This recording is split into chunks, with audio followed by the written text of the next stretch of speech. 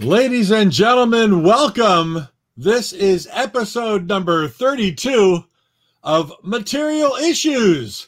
I'm Mark Hershberger, Pop Detective Records, and joining me, as usual, on it's like 1/8 of the Brady Bunch.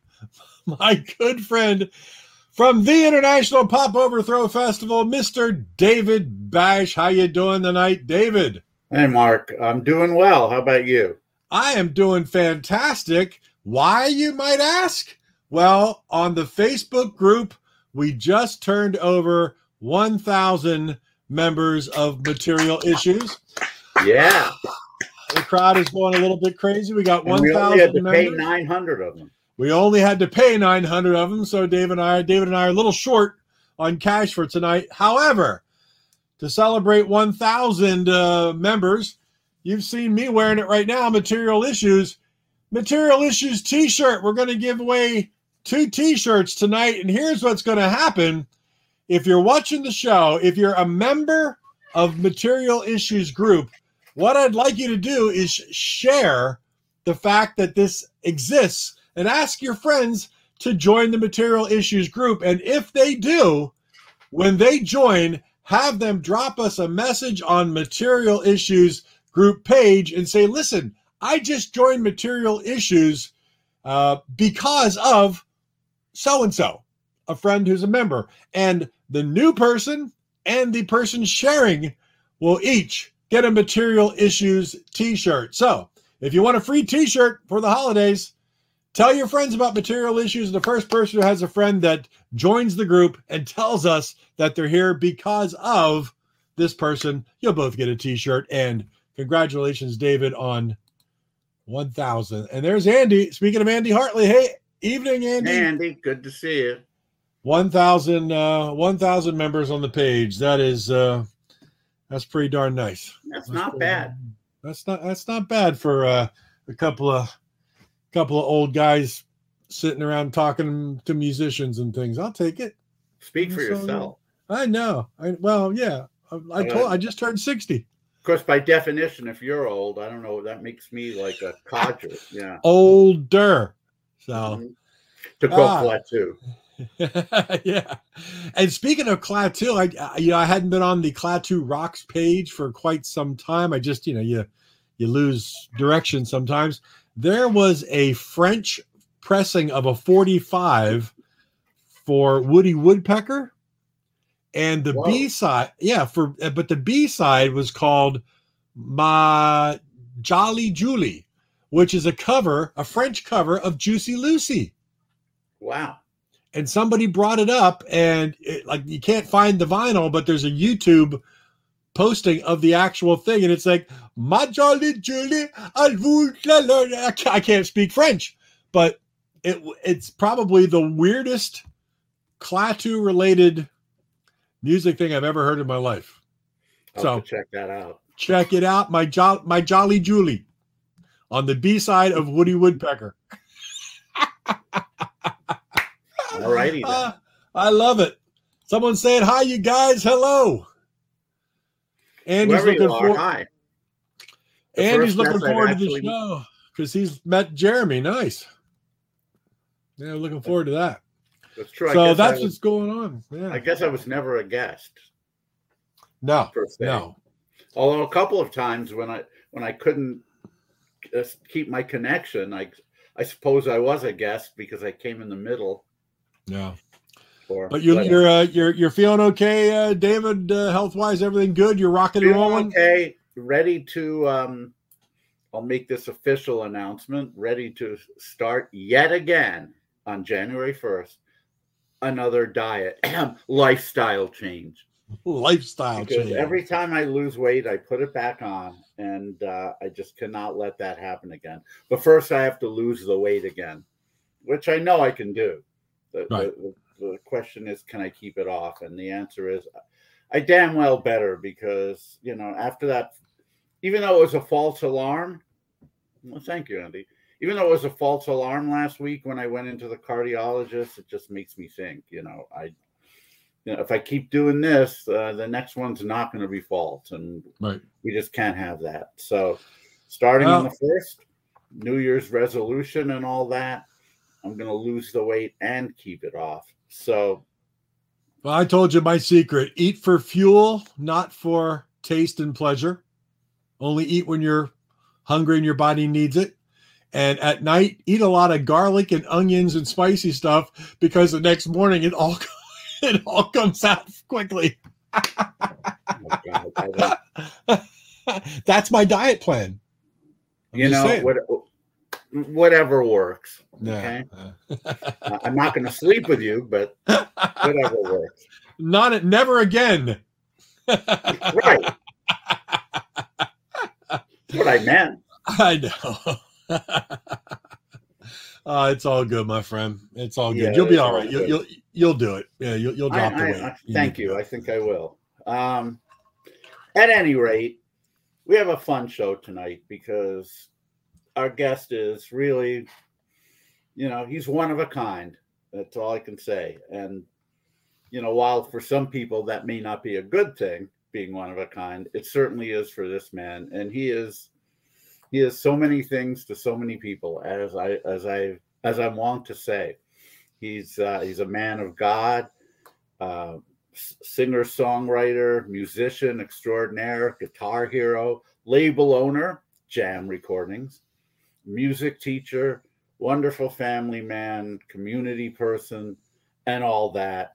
And he's been doing this music thing for a long time. And to quote him, it's getting better. Would you please give a huge welcome to Mr. Jeremy Morris? And there he is. Yes. Hey, Jeremy. Welcome, Jeremy. Hi, it's great to be on the show. Thanks for having me. Oh, it's our pleasure. Look, we all have our part of our music collections in the background. Yes, and I'll try to stand up and get an angle so you can get a clue of the madness back here. Yeah, last time I was at your place, I don't recall seeing all this vinyl displayed this way. No, I got it all in order from A to Z, and now I can find everything really easy. And so I play records a lot, all the time, every day. And then I play CDs when I'm in the car. So I have a room full of records, another room full of CDs, and then a room full of the stuff from the Jam Records website that I sell. So that's, I stockpile other people's music. And of course, It's the majority of it's power pop stuff. So, and you got it all alphabetized from A to Z. Yeah, that's quite a task right there. I remember when the Deadbeat Poets were at my house, John Corey, who worked for a label, he was going through my whole CD selection, and at the time I didn't have it alphabetized. I was just moving things around, and it drove him crazy that it wasn't in alphabetical order or in some sort of. Did he alphabetize it for you? He started working on that. I said, "Don't touch it. I won't know where anything is." So, but I have since corrected the problem. What was weird for me is when I first alphabetized it, it was harder to find stuff than when it wasn't. Right, because you knew exactly where something was in a pile. I know that was the way I was. I paid, Rena and I paid our good friend Brian Adamson to put my records in order, mostly CDs, that I should say. And as you've seen my collection, you know how huge it is, and to have that stuff out of order became really problematic after a while. But I just don't have the patience. So he came and he put everything in order, and it's been extremely helpful. And now I have to put my 2020 stuff in order. You can't see it, but I have a blank spot on the bottom shelf of this box set rack. My box sets are in the other room right now, and they need to be transported in here, put in order, and so I can do my best of lists. Mm-hmm. Jeremy may have a couple of albums on my best of list. I'll have to think about that. But I think they'll probably find. I'll be able to find some spots for them. And I have a very important person with me here in the room, and he has been playing drums and doing recordings with me for about 40 years now. And he is the only person. Can you see him right there? Yes. Oh my Hey, God! Dave. I didn't recognize him since he cut his hair. Yeah, let's get him in there a little bit. But this is Dave. How are you, Dave Hey, Dietrich? Dave. Good to see you. Good to see you guys too. You guys Nice to see you, my It's friend. been- Yes, indeed. It's been too long because of COVID, but we'll see you in April. Yes, that's right. Yes, and Dave has stuck with me for all these years, and been a great friend, which I think is an important part of the music, because if you're friends and you're having fun doing it, it really comes through in the music. Yes, Jeremy, indeed. we're only seeing the bottom of your face right now. I know. I just was trying to get Dave in there. Yeah, now we're both in there. And look who else is here. Hi, And Jeremy. Rita's here. Hi, Dave. Hi. Hi, Good to Rena. see you How are you? guys. I'm great. Happy New Year almost. Yes. Thank you. Thank you. Yeah, some of my best times musically were in Liverpool, hanging out with Dave and Jeremy, and God rest his soul, Todd. And Mhm. Brother Todd. And Todd is here in spirit, but Todd always made a joke about the phrase being here in spirit. He said one time there was a show and hardly anybody showed up, and he said, I think there's a lot of spirits floating around in the room because all these people emailed me and said, I can't make the show, but I'll be there in spirit. Right. So that's a Todd joke. That's a Todd joke. I love it. Yeah, Todd was the joker. He always kept us laughing with all kinds of ridiculous jokes. Yeah. So Since I wasn't going to start off with this, but since Mark brought up Liverpool, I have to ask about the incident. We've got to talk about that. And you know what? Mark knows what I'm talking about. Rena knows what I'm talking about. I don't know what I'm talking about because I only saw it on tape. I was on the other stage. The time when you guys knocked at the end of your set, you knocked down all your instruments. That you got to tell everybody about. okay, well, it was not planned, which is probably a good thing. And I actually have a bunch of footage from people in the audience. I think Mark actually sent me some of it, if I remember. I think I did send it to you. Yeah. And then I got some other footage from people in the audience, and I'm thinking of someday putting it up on YouTube if the cavern won't fire me permanently. But it was definitely anarchy in the UK in the truest sense, because it just was one of those things where the frenzy of craziness started to escalate, and we were doing the stave diving into the audience, and they were catching us and throwing us back on the stage and jumping up and down, and I jumped up and hit my head real hard on the ceiling of that cavern and cut my head open, and blood was running down my face. and that I wasn't trying to be Iggy Pop. It was an accident. And then the crowd went more nuts. And then my daughter got this great idea to start knocking and turning the amps over and throwing the microphones around. And at this point, I was like, what are you doing? But I guess the spirit of the moment of all this organized chaos, we were playing, but I'm bleeding, blood's running down my head, people are screaming. It was insane. It was like one of those things you don't plan, and it went nuts. And I'm glad it happened, because it definitely resonated, and people are still talking about it decades later. But I was then later pulled into a private room and reprimanded severely for unnaughty behavior. I just remember thinking, because some of the cavern staff came up to me and said, if any of those amps are broken, you're going to have to pay for it. And I remember thinking, if there's one person in the world who would take responsibility, it's Jeremy. I'm glad it was him, not some young kid band who were going to say, I don't have any money. And then it would have been all on me. This was how I appeased them. I just said, listen, if anything's broken, I'll pay for it. And what a time that anyway, was. Holy cow. Hey, listen, I got to find David. You remember this? That was the front stage we're talking about. remember on the backstage, probably the next year, when Jeremy got the great idea during the end of Pop Rules to grab onto that water pipe. I was just going to bring that up. Yeah, and it's bending. I can see it on the drums. It's bending. It's going to snap, and he's still swinging back and forth. That was not also a moment that the cavern. Oh my God! Jeremy was actually not the first person I've seen swing from that water pipe. I'm amazed that water pipe survives. It's stronger than it looks. Okay. Yeah, I really thought the whole place was going to get flooded. That's what I thought too. But again, I think with true live performing, if you are living in the moment, there's going to be some stuff that's going to happen, and that's part of the fun of a live show.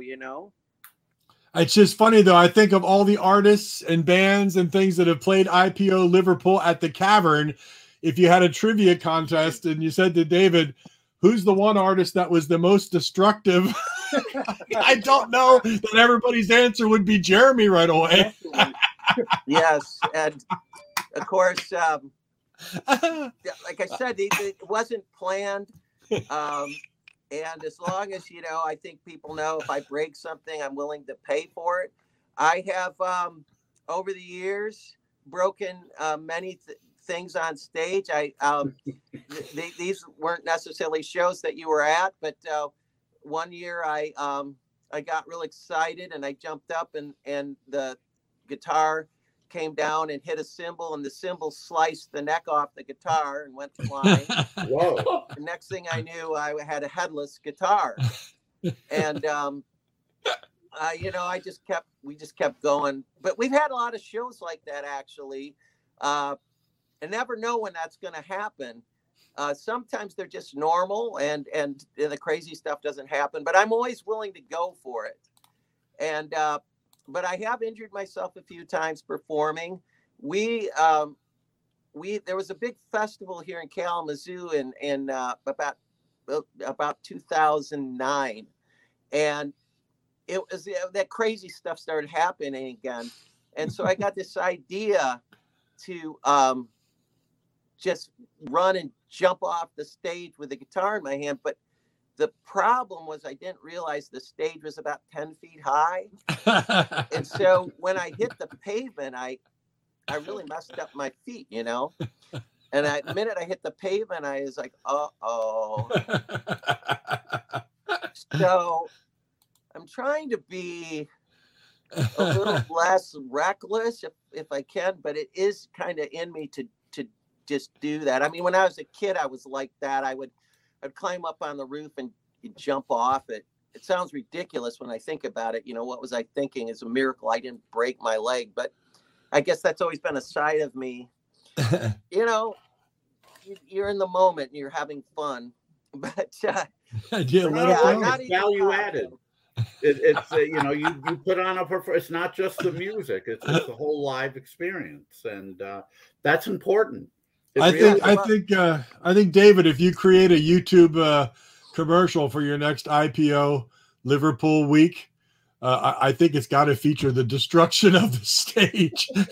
I don't know why the Cavern doesn't have that in their promotional video. I love it. Speaking of the Cavern, that year that we did that, and we knocked over the amps and threw the mics around, and Stave dived into the audience, banged my head on the ceiling, cut my head open and bleeding and all this nonsense. The next year, in the front of the stage, they put like a barrier. And people came up to me and they were saying, "Look, it's the Jeremy barrier." And they also have little cushions on the bricks now, so that you don't clunk your head quite so hard. Yeah, but I've clunked my head going off that stage so many times. Yeah, but the stage ceiling is so low the way it curves, and so you can bang your head on it pretty easily. Oh yeah, yeah. But anyway, good times. So I was bleeding on stage, and it was like it was the real thing. Got blood if you want it. Always a good show. Yeah, guaranteed good show. Since we only have an hour here, let's shift gears a little bit, even though we could talk about that incident forever. But take us back to your childhood. Your dad was a professional musician. Was that very important in the foundation of your musical youth, so to speak? It was hugely important, because I started very young, when I was about 6, with the piano, and my dad was a very well educated musician, jazz musician. He played all kinds of instruments: trumpet, sax, trombone, vibraphone, piano. He knew all these instruments, and he was working with jazz musicians, and he was working with some pretty well-known jazz musicians. There's pictures of me when I'm like 3 and 4 years old with some of these musicians, but he performed on stage with people like Henry Mancini. He was the lead trumpet player for the song Peter Gunn. Wow. Wow. And that's why I would always, many times, even when I went to the Cavern, I would play Peter Gunn. People probably didn't know why. Why are you playing Peter Gunn? I didn't know until right now. Yeah, until right now. Well, why are you playing Peter Gunn in the middle of a power pop set? It's because my dad played with him in his, his touring band. Wow. Wow. So That's great. It was crazy. So I was surrounded by music people, and my dad's sister, whose name is Audrey Morris, was also a very well-known jazz singer, cabaret type singer in the Chicago circuit. So this was just going on all over the place. She had records out on the Chess label, so in the 50s. Oh, wow. So there's a lot of stuff there, a lot of history. It's all on my dad's side of the family, not on my mom's. But my dad, what was cool about it was he kind of just was helping me every step of the way to do this music thing. And so I didn't go get a job at McDonald's. I just did music, and it's been that way the whole time. How did rock and roll enter the picture? Yeah. I just was kind of just picking up on whatever I was listening to. So, of course, the early ones that I was listening to, the first record I got was a Beatle record, and my dad bought it for me because I was 5 years old.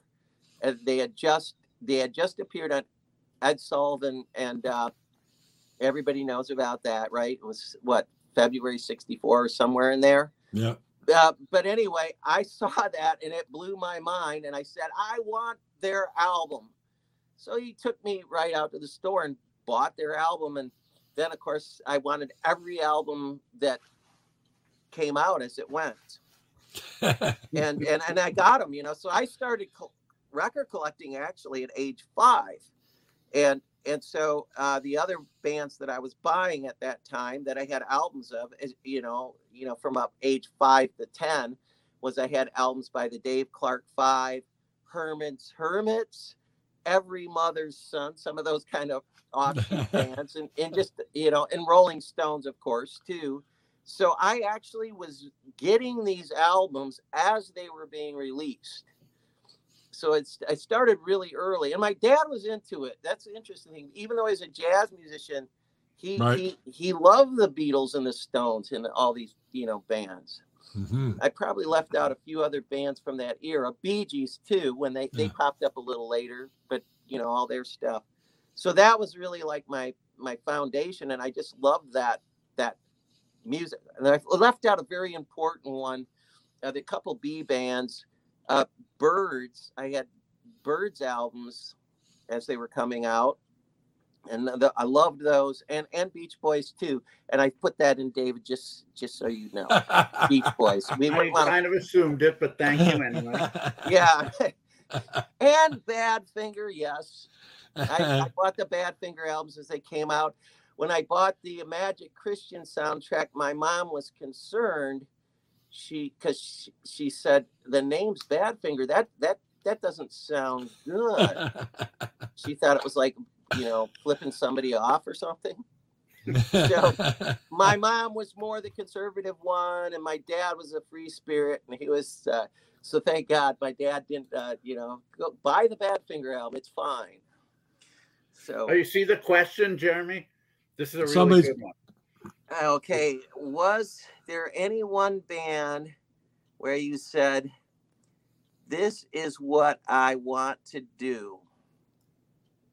Yes, I had dreams that I was in the Beatles. I was 8 years old, and I'd go to sleep and dream that I got to join the Beatles. So that you say, I want to do this. Yeah. Yeah. And but wasn't it a great time to be young and even a kid? Because David's a few years older than you and I, Jeremy, so he can kind of relate to being. But seriously, though, being I'm just teasing David. I like to tease him, but being young in the '60s, and I mean, pretty young, but growing up through the '60s when all that music was on the car radio.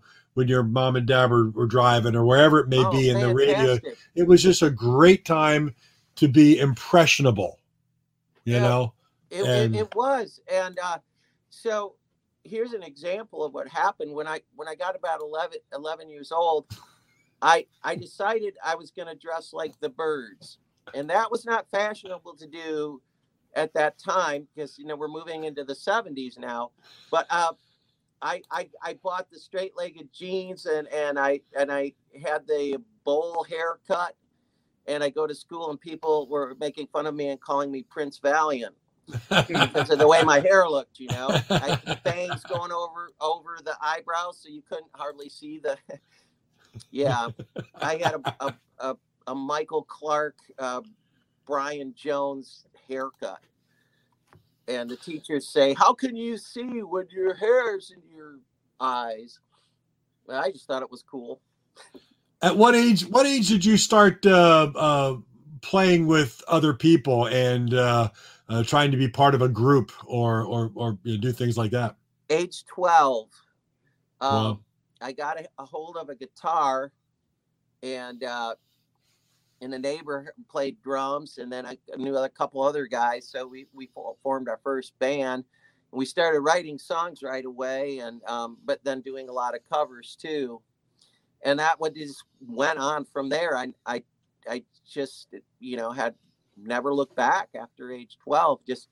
But I went through so many band names, and a person just asked me yesterday, why do you go by just Jeremy? I mean, sometimes we call it the Jeremy Band. And I said, I had gone through so many bands, so many changes, so many names.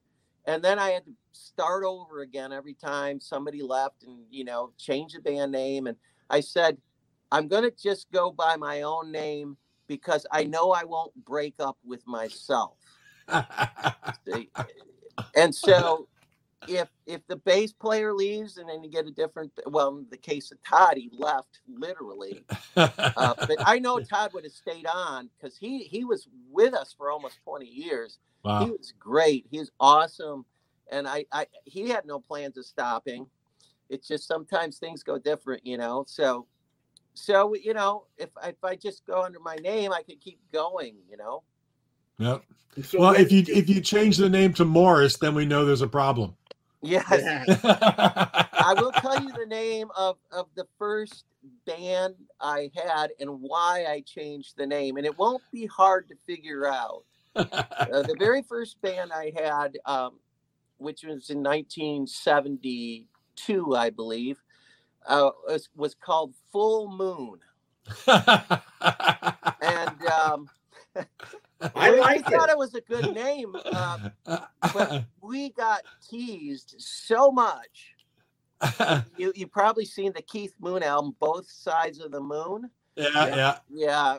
Well, anyway, mooning was still a popular thing at that time. You could get away with doing stuff like that. and so when we had that name, the pants would come down and people in the audience would give us the full moon. And so As he quickly changed it. Hard for me to imagine you doing that, though. No, I didn't do that. I kept my pants on. I just wanted you to know. Okay. That's something you can save for the next IPO Liverpool. No. We had that happen. Joe Kane. Okay, John Borak. I just outed you, John. I know that's you. Okay, so I'm glad somebody's going to play the new album. The closest you talk about, I tend to be modest, but we were doing an IPO in Liverpool, and I don't think, David, you were at this one, but we decided to do the Joe Cocker rendition of A Little Help from My Friends just for fun. And, because we're in Beatle land. And, Joe Cocker in the early days, he didn't wear a shirt when he sang. And so Dave is on the drums. And before we perform the song, he goes, "I dare you, Jeremy. I dare you to take your shirt off when you sing this song." Oh man, I was on the other stage. I missed it. So I did, and I'm glad you missed it, because I don't spend a lot of hours working out or anything like that. But I just did. I just played along. Plus, I was sweating like crazy anyway. But it was good for a laugh. But that's as far as I'm going. I'm keeping my pants on. We had an act. Joe Kane came down from Glasgow, and he was doing a set, and he was talking about his album, which was at the merch table, and this guy said, "If you sign my arse, I'll buy your CD." And and he took his pants down and mooned everyone, and Joe signed his arse, and there you go. He sold a CD, but he did sell the CD. He sold the merchandise. Whatever works, right? I guess that's called so, Jeremy, when did you record your first record? I actually recorded my first album in 1977, and I know the phrase album, people, does it have to be vinyl to be called an album? I just think of an album as a collection of music. Yeah. And so it was called Invitation, and the very first one was kind of a solo thing. I played everything myself. I reissued it a couple of years ago on CD. And it sounds like baby steps to me, like a person, learning how to record and write songs. So, but I think of it as just part of the whole process. You have to start somewhere. So, and what year was that, Jeremy? What year did you release your first? It was 1977. 77. Okay. Yeah. Wow. And I was so I was 19 years old, and the funny thing about that is that album, a lot of college kids ended up really loving it when I reissued it. And they're all coming to me saying, "We think this is your best album." And of course, I'm kind of inside rolling my eyes. And then I thought, why are all these people liking that one as the best? And I realized it's because I was at their age when I recorded that. And so what I was writing about, they could totally identify. Right. Yeah. Good point. And I was, at the time, I was a single guy, and I was kind of lonely, and I was writing about, just kind of being a guy who's kind of a loner on his own. And so they heard that, and we like this. Yeah, like every power pop person. Right. Like every power pop artist writing about girls that they don't have. Right. And that's what I was doing. And I can't write those songs again now. Right. I mean, that's the fascinating thing to me about not just recording music, but songwriting is, if you're really doing it for real, you're going to write about what you are going through at the time. And so I turned 64 a couple weeks ago. So now, you know, when I'm 64, you can only be 64 once. Yeah. and then you got to write a song when I'm 65 or whatever. But back to you capturing it. When I go back and listen to those early recordings, I remember I was a very lonely person, and I just, you know, I didn't have a girlfriend, and I was just kind of, you know, a very quiet person. And so I decided to put all my efforts into recording music and how I felt at that time. So if I listen to that first album, it takes me right back. I mean, it's like I'm right there at age 19, and I can remember exactly how I felt. And that's what I love about music is, you know, it's you're capturing a moment in time. It's not just, you know, a song. It goes so much beyond that. Sure. Yeah. The soundtrack of your life. Yeah. So let me ask what you is? Jeremy? Go ahead, Rita. You have been one of the most prolific guys. Have you lost count of how many albums you've recorded since that first one, or do you know exactly how many? I have completely lost count. And the reason that has happened is because if I'm going to sit and look backwards at everything I've done, I won't be working on the next album. And so just in this year, in 2021, which is almost over, I put out 4 albums, and it's all new material that was just recently recorded. And you can thank COVID for that. Yeah. Because there was more time to record. So I just keep going because I feel like there's always something to say if you are writing about what's going on in your life. And so even now, it's just the same deal. I'm writing about what's going on in my life right now. And as Rena said, and anybody that knows you, you are very prolific. I was curious, what is your process, you know, as you go today and forward, or has it always been? Do you carry a little notebook with you? Do you speak into your phone? Do you record your thoughts on something? Because it takes time to write all this the material. It's all of the above. Okay. That you said. I've used my phone. I'm in the car writing. The craziest thing is when a song comes in, I'm in the middle of driving down the road, and I've got one hand on the steering wheel and the other with a pen writing on a pad the lyrics to the songs, and it's crazy. That's great. But you know, I do that all the time. I have pads of paper in my car, and I'm writing songs while I'm driving. And sometimes my wife, you know, she's trying to talk to me. I say, I can't talk to you right now. There's a song. A song's coming. So I got it. Sorry, I'll talk to you later, because they just show up. I don't really sit down and say I'm going to write a song. I've never done it that way, and I don't think it would work if I did. If I said, okay, I'm going to go write a song now. Now, does the music come first for you, or the lyrics, or is it kind of a half and half, or whatever happens? All of the above. Yeah. Sometimes I'll get all the lyrics and I have no music, and sometimes I'll get all the music and then the words later. And my favorite is when I hear the music and the lyrics in my head all at once. That doesn't happen as often, but I do love it when it happens. The song I wrote called It's Getting Better, which ended up being one of my most popular ones, that just all came right in my head all at once.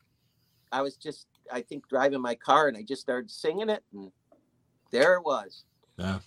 I love it when that happens. It's easier. Oh God, yeah. Speaking of God, I just said that. Of course, we have to ask about this.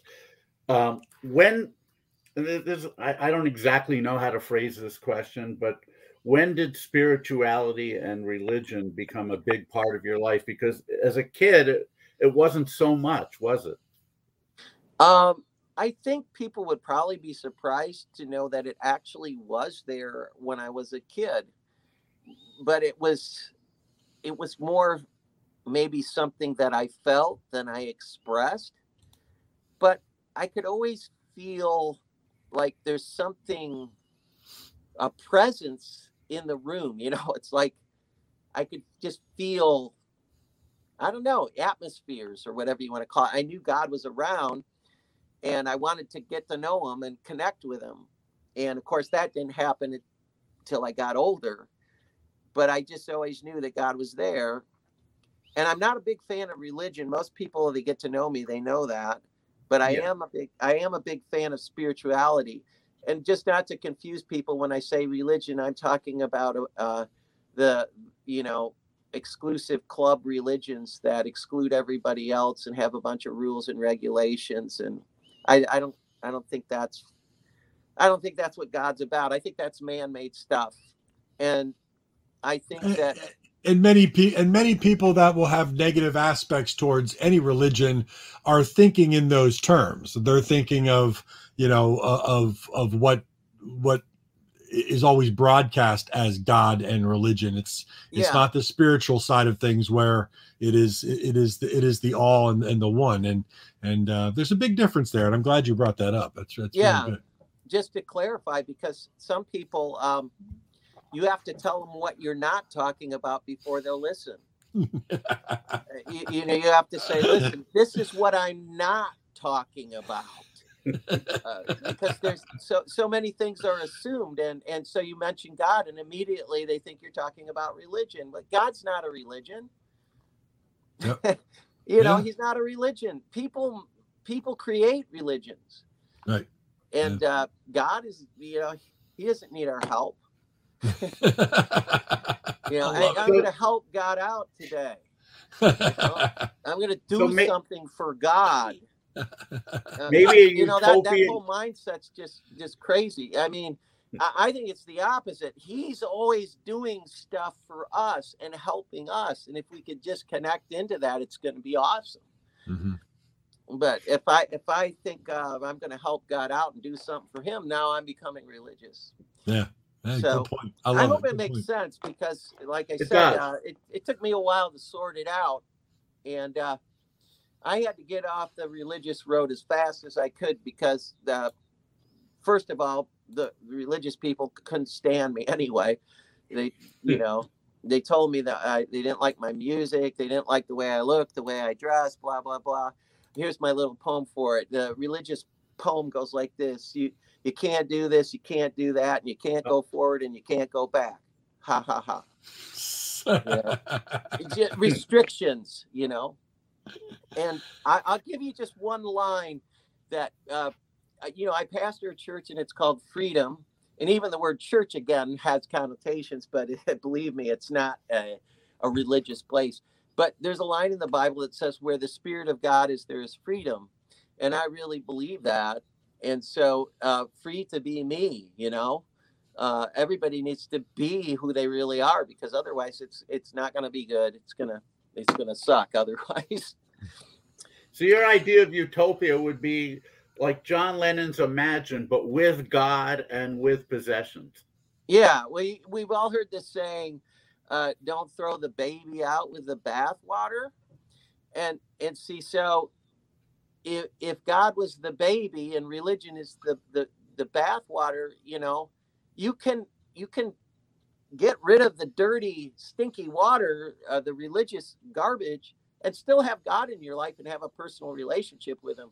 I mean, it's not hard, and I think a lot of these musicians do. I mean, why does Brian Wilson write God Only Knows, and then he says, that's a holy song? Why does he say that? Because he knows where it came from. Right. Yeah. Right. I mean, how can you not feel that? You feel it. It's in the music. Yeah, indeed. Well, and speaking of music, right behind me here, Live for Today. That's the new one. That's the brand new one, and I've been rocking that. You sent me this, I don't know what, a week and a half, 2 weeks ago, whatever it was. Yes. And it's just produced by Ken Stringfellow. Mm-hmm. And I gotta tell you, sonically, it is just completely beautiful ear candy.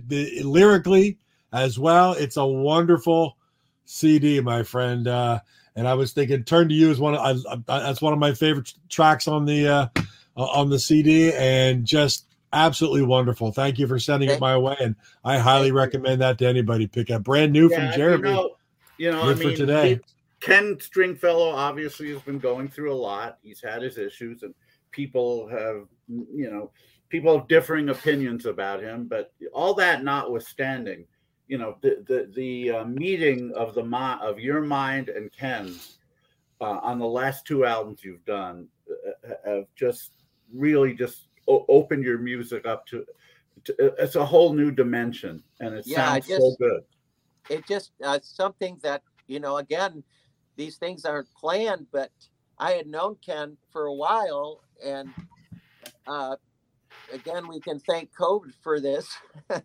But we were both in a situation where everything had come to a stop, and we talked about doing some music together. And the idea was we're just going to try a few songs just for fun. And then it was more than fun. It was like it was just clicking. So we did the first album, and then we got done with that. And he told me, he says, I am having so much fun doing this. And I said, well, so am I. So let's keep going. So we toward the end of this year, we did a second album, and we've already got a third one in the can for 2022. But I'm going to hold that one off a little while because this one just came out. But yeah, we're continuing to record, and no plans of stopping. There's no reason to. And what I love about the situation of working with him is that it's just, I guess, synergy. I don't even have to say what I'm thinking when I write these songs. He knows exactly what to do, and it blows my mind. I don't know how he knows, but he knows. That's what I noticed. It still sounds like you, but it sounds like a more fuller production version of you that somehow he just gets you. Yeah, he totally gets it. And so I'll start singing a melody line, and he just pops in with a perfect harmony. And so we've got this thing where we're working our voices back and forth. And when I the first album was finished, I said, do you want to put this under a group name? I said, because, you really are seriously involved in this. And his answer was very interesting. He said, well, I'm just helping you, and I'm having fun doing this. He said, but at the end of the day, it's really your album. So just put it under your name and list me as producer. So I said, okay. And so there you go. And it works. Yeah. Works well. When did you start the label? Jeremy, when did you start Jam Records? And was it at the time just a vehicle for releasing your own stuff, or did you always have releasing other artists in mind? I started Jam Records in 1983, and the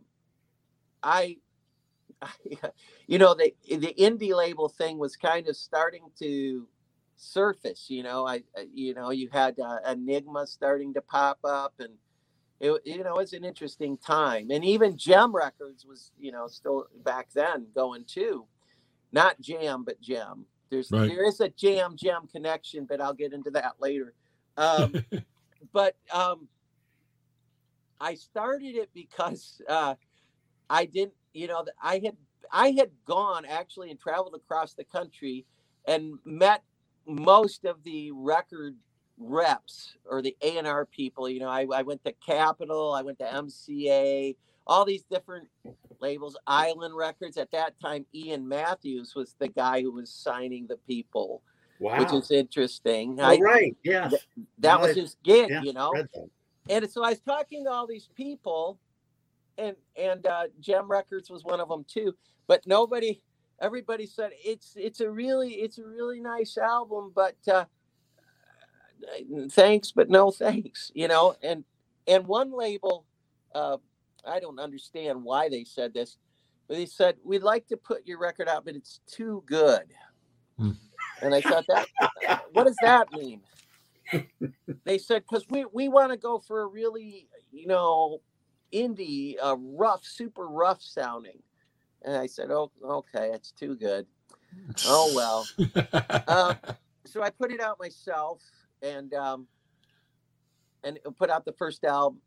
I mean, that was the first one that wasn't on cassette. So I'd actually been doing this, almost a decade earlier, with cassette releases. But I put it out in vinyl, and we pressed up 5,000 vinyl LPs and 1,000 single 45s, and then we made music video and sent it to MTV, and we did everything we could think of to get the music out there. And thankfully, it got to people like Jordan Oakes, who reviewed it, gave it really good review. And then I think, David, you read his review, right? Or something like that? Yeah, I read his review. And back then, there were no email addresses, but he had your mailing address listed there. And I said, I really need to contact this guy. And and I'm glad you did. I did send you a letter, and I left you my phone number, and you called me, and we spoke for about an hour that day. Yeah. And it was awesome. We had a great talk. And I had the same experience with Jordan Oakes. We got on the phone, and it was like, it started something like this. He goes, have you ever heard of Big Star? And I'm like, I love Big Star. And then it just went from there. And we found out that, have you ever heard of the Dodgers?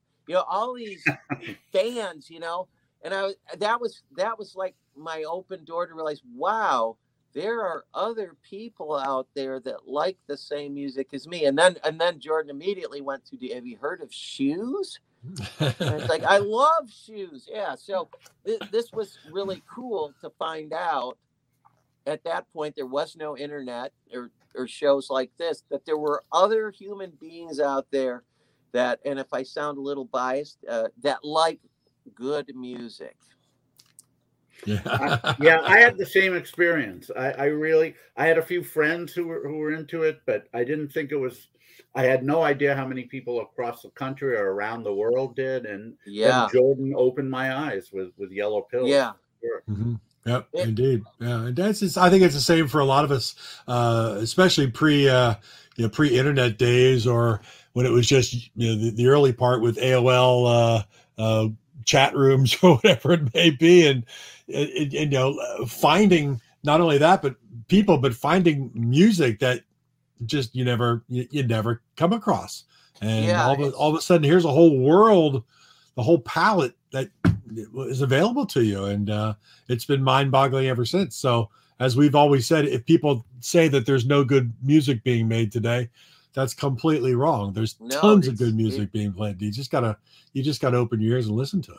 Yeah. I have another question for you, Jeremy. How did Jam Recordings become this like secret conduit to all kinds of awesome Spanish releases that there's no place else to get in the US? That's a great question. Good question. Yeah. You need to take over for me, honey. You ask much better questions. Well, David, it's been nice working with you. If you could exit the room. I order most of my Spanish stuff through Jam. Yeah. Well, what happened was early on, and I'm going back to the 1980s, I was sending out all these, mailing out records, LPs. It cost $4 back then to mail an album, which is pretty good compared to now, like what, $25? Yeah. So I was mailing out hundreds of records into countries like France, Spain, and England. And two countries in particular early on that picked up were France and Spain. And I found out that back in the 80s that there were power pop scenes going on there. Maybe you've heard of Lolita Records. That was an early French label. Yeah. Maybe not, but they were, the power pop stuff was going on in those countries. Of course, there was no internet. And so I started to connect in early on with these labels and develop a relationship with them. And then I found out that they were releasing a lot of cool stuff. So I started a thing. It wasn't at this point distribution. This is the pre-distribution. We would do trading. And so I would trade with these Spanish labels and French labels, and we'd trade each other's LPs and CDs. And then in the early 90s, it all of a sudden I realized I could do distribution. I could become a distributor. Why not help other people get this music? And so Rock Indiana was just forming at that time. And so I was involved with them right from the start. And they liked what I was doing and I liked what they were doing. So the trading turned into a distribution, and I've been their distributor ever since. And I don't know why more people don't distribute their stuff, because they just are releasing amazing power pop bands. That's my answer. That's it.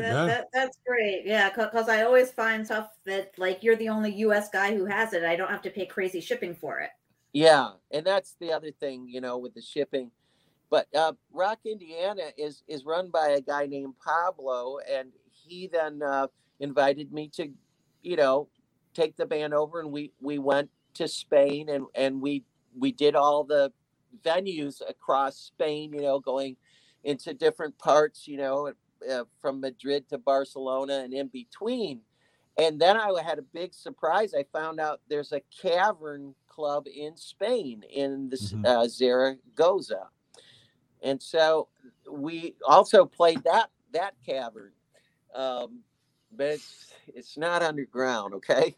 It's just at ground level, and it's just a building, But it was still fun, and the crowds were insane there, and a bunch of drunken Spanish people can be pretty wild, and people running up to the stage, and this guy keeps yelling at me, play me the Yellows, play me the Yellows. And I was really confused, and I said, I don't understand what your request is. And he goes, it's the opposite of the blues. Play me the Yellows. That's deep. On a lot of these trips, you've gone to Spain, the UK, France. You've ended up working with some of your favorite musicians from the 70s. Tell us a little bit about that. I know Anthony Phillips is one.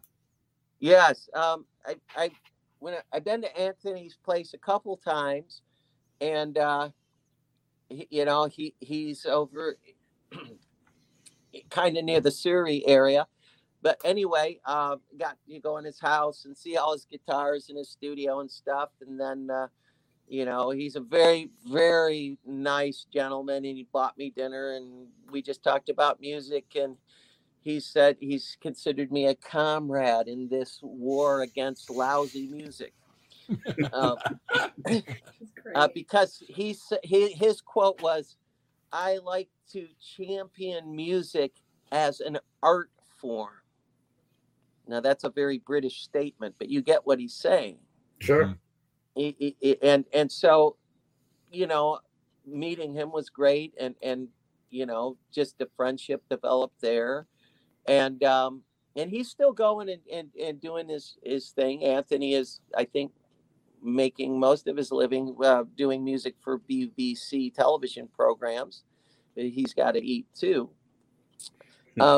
So that's my story with Anthony. There are a few other musicians that I got to work with, strangely enough, without even meeting them. But there's a guy, his name's John Bundrick,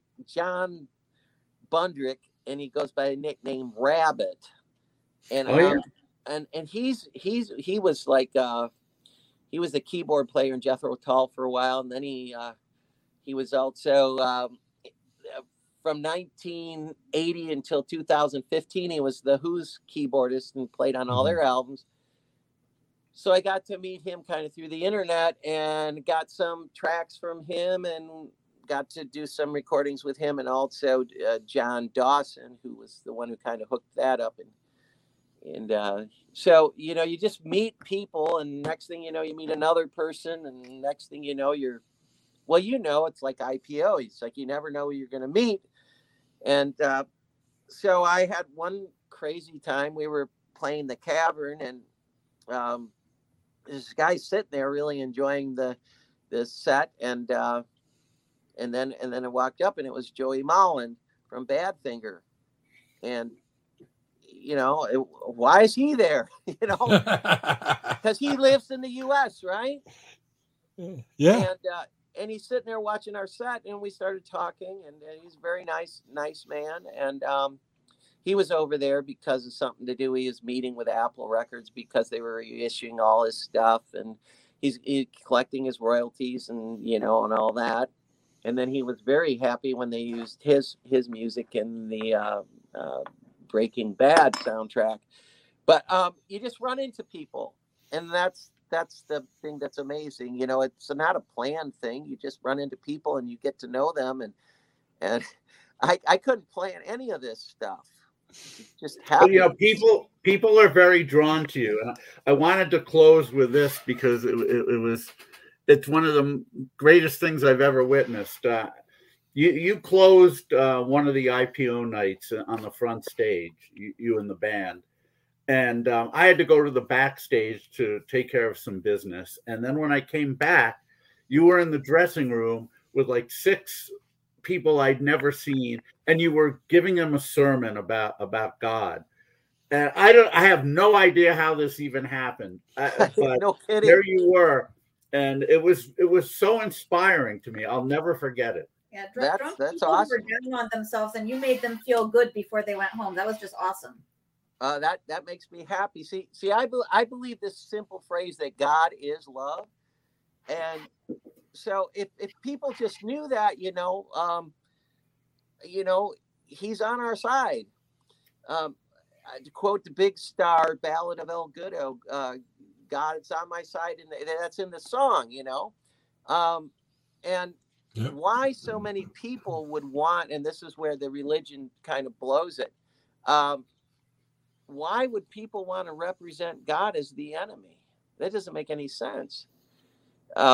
He's for us. He's not against us. And he wants to help us, and he wants to bless us. And I know we all go through painful experiences, but if people can just connect with the fact that God really does love them, it's going to be a game changer. And I guess that's part of what I share with people, you know, because people need to know that. And maybe some do, but there's a lot of people that they're very confused, and they're hurting, and they're suffering, and they have questions, and they say, if God's there, why is all this bad stuff happening? You know, I get that, but it doesn't mean he doesn't care. Doesn't mean he's not there is the thing, you know, he's always there. You know, he doesn't pull. He's not the puppet master. He doesn't pull the strings and make whatever happen. It happens, and he's always there. It's just that's what you gotta.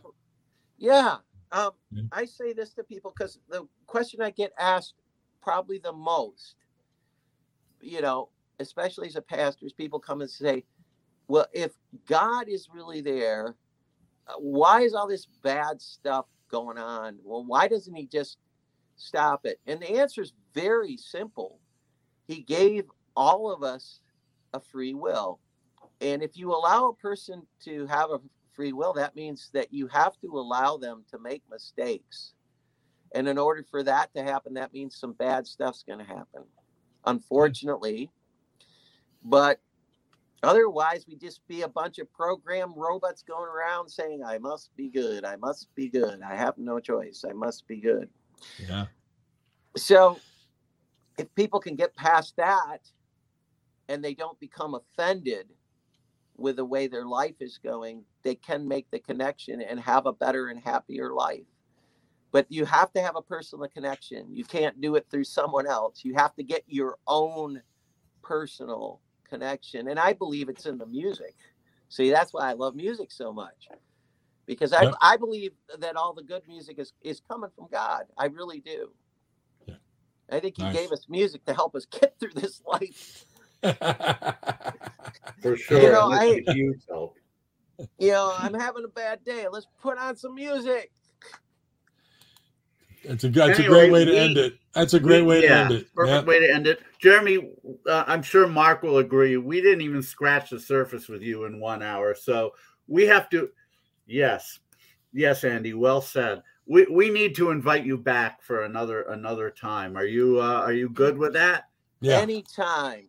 I would love to. It's really enjoyable and fun talking with you guys. I love it, and this has been a blast. Absolutely, my friend. Absolutely. Well, we wish you an awesome 2022 coming up. So again, we will have you back on here at another date in 2022. But for those who need to go to Jam Recordings and pick up the brand new Live for Today or any one of the 4 CDs that Jeremy has released in 2021, that's where you get them. But fantastic stuff for your collection. Make sure you pick it up. Jeremy, have a wonderful New Year. Thank you. We will talk to you soon. Thank you so much, Jeremy. It's great to see you as always, and we'll talk soon. Okay, great. Thanks so much. Good night, Jeremy. Bye-bye. Bye-bye. Love to the family. Mm-hmm. Well, David, episode number 32. I knew that an hour wasn't going to contain them because Jeremy has so many facets to his life. Thank you, Andy. Yeah, that's great. So, you can't even scratch the surface in an hour with him, and indeed. So we'll get him back and talk more about the label and more about God and more about more about the music he's into. Because we could talk for hours about that also. Yes, indeed. Yes, indeed. Our tastes, all 3 of us, overlap quite a bit. So very much so. Yeah. No, that was a very good one. A very well, it's the way we end 2021 with our last show of the year and our 32nd show altogether. But what do we got to look forward to in the new year, David? 2022. Well, we'll have episode 33 with a very special guest, especially for me. But without him, I could say very, very confidently I wouldn't be here today. My dad, Michael Bash, will be on. And he's not on just because he's my dad. He's had a very interesting life. He's accomplished a lot. And at age 90, he's still very charming, as you'll find out. And he's actually been doing a lot of podcasts lately because of his books. So he's starting to get the feel of it. So this will be really fun. And then on the 12th, as we've mentioned, you'll be otherwise engaged, but which is unfortunate. But the silver lining is it then gives me the opportunity to reveal my top 100 of the year. At the very least, depending on how quickly it goes, maybe I'll then reveal some of my other lists, like top box sets and top single artist reissues or whatever. You could do a countdown like Casey Kasem, like you used to listen to in the 70s. I am going to kind of do it that way. Nice. And maybe talk a little bit about each release. So, yeah. And then I will kind of be there on the periphery, but I can't be part of it because I'm doing a live basketball game that night. But I'll be around. I'll be listening to the best of myself. So that'll be great. Hearing the ball swish through the hoop. Pretty much, you'll hear me go 3. Oh yeah. I didn't even know they allowed 3s in high school. That shows where I did not play in the day of the 3-point line. So yeah. It came after me, Right. And then on the 19th, we'll have the great Dave Faulkner of Hoodoo Gurus. They have an album coming out in early 2022. So we'll talk about that. And of course, all the other things he's done throughout his career. Great band. So it'll be wonderful having him on. And then on the 26th, the reschedule of the power pop icon Dwight Twilley. Wow. We'll have him on the 26th. And we're still working on stuff for February. A lot of irons in the fire. We'll have a whole roster of guests for that month pretty soon. We got some pretty cool things in the works, so hopefully that all works out, and we'll look forward to it. I think 2022 will be a fun year for Material Issues. And, indeed, it will. It will be our first full year.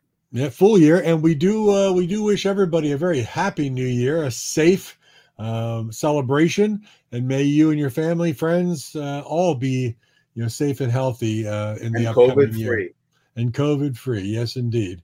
But God bless y'all. God bless you, David, Rena, You too, Mark. Two of my besties. Very happy New Year. Yeah, very happy New Year. And you and your family stay safe, please. Very good. Everybody have a great night.